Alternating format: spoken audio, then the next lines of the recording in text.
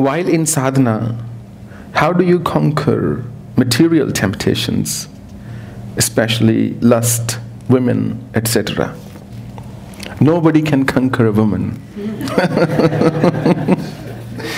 It's like a game of chess, I read. You can master the game, but you cannot conquer it.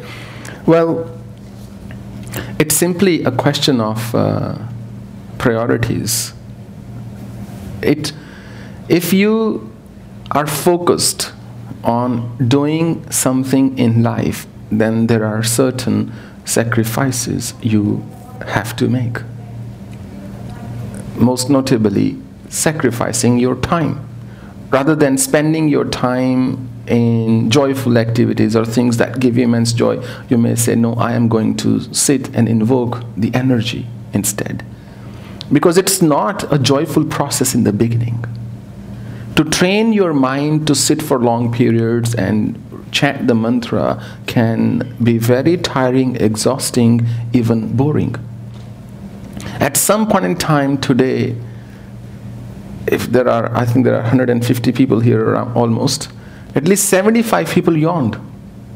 And that's not when we are doing the chanting. This is just when we're talking about it. Imagine what will happen when you're actually doing the chanting.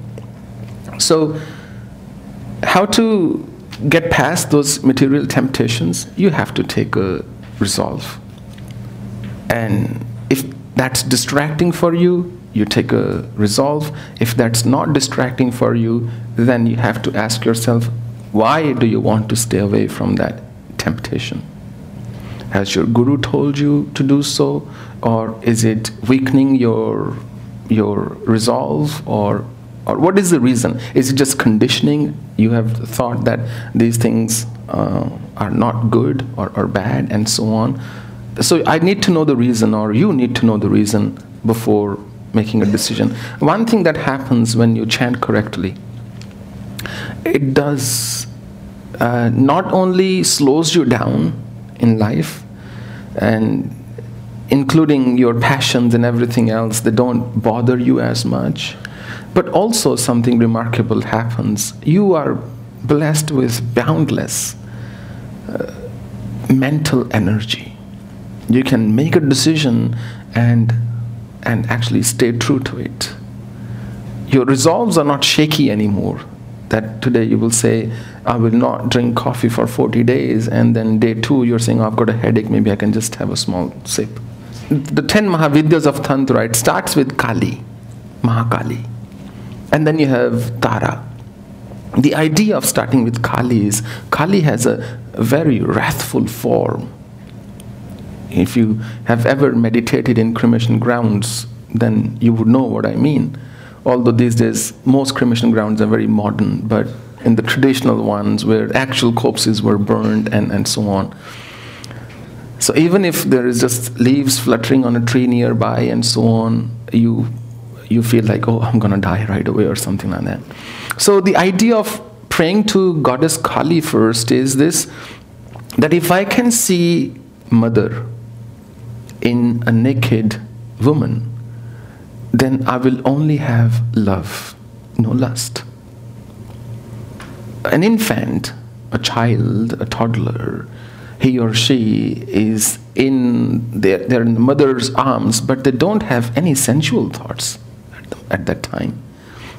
So the process of Tantra starts with that let me first overcome my basic issue that I have, my passion.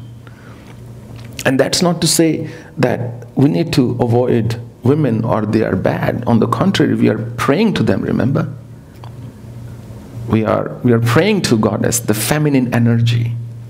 We have recognized that it's intensely divine. So Kali is all nude, and she is in a wrathful form. That if I can conquer my anger and my lust, I am gonna breeze through the remaining steps. And it may seem very hard, but it is not that hard to be able to see Mother.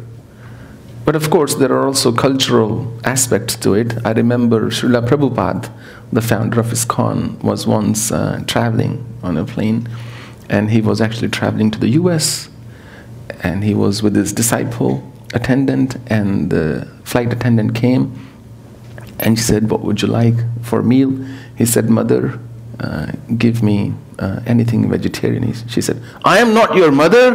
How dare you call?" She was a young woman. She said, "You're an old man of 72 years age. You're calling me your mother." And she was mad at him. And Prabhupada, I read it in a book called What's the Difficulty? So, and he said to them, "What's wrong with her? She's shouting. I just called her Ma. I mean, she should be happy."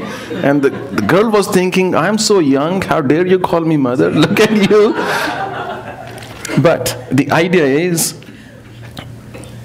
if we can have that feeling towards any female, then we'll have this overflowing, not just love, but a beautiful kind of attachment that a child has with a kind mother.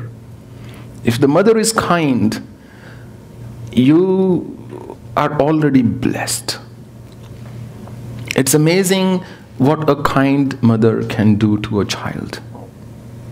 In the lives of the greatest saints, avatars, reincarnations in this world across all religions, those saints who were full of compassion and love and wisdom and kindness, without exception, every single one of them, their mothers were kind women.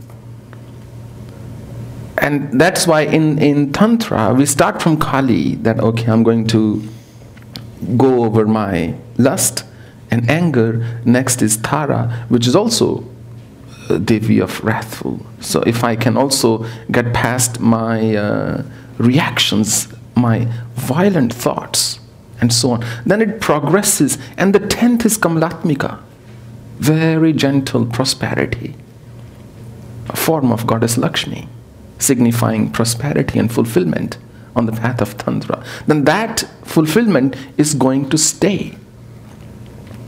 Because Tantra says, everything that my mind says bad, I am going to examine it, I am going to experience it. That's the only way I am going to get past it. No? Lake mahol mein kuch nahi ilahu. That nothing is unholy. It is what I'm doing with my thought or with my words that I'm classifying them as holy or unholy. On its own, everything is without duality, not pure, not impure, not good, not bad. When you do sadhana, you automatically get past these hurdles. All you have to do is stay true to what you're doing. And then two things will happen. Either you'll get past it, or you will have the insight to deal with things in a different manner in life.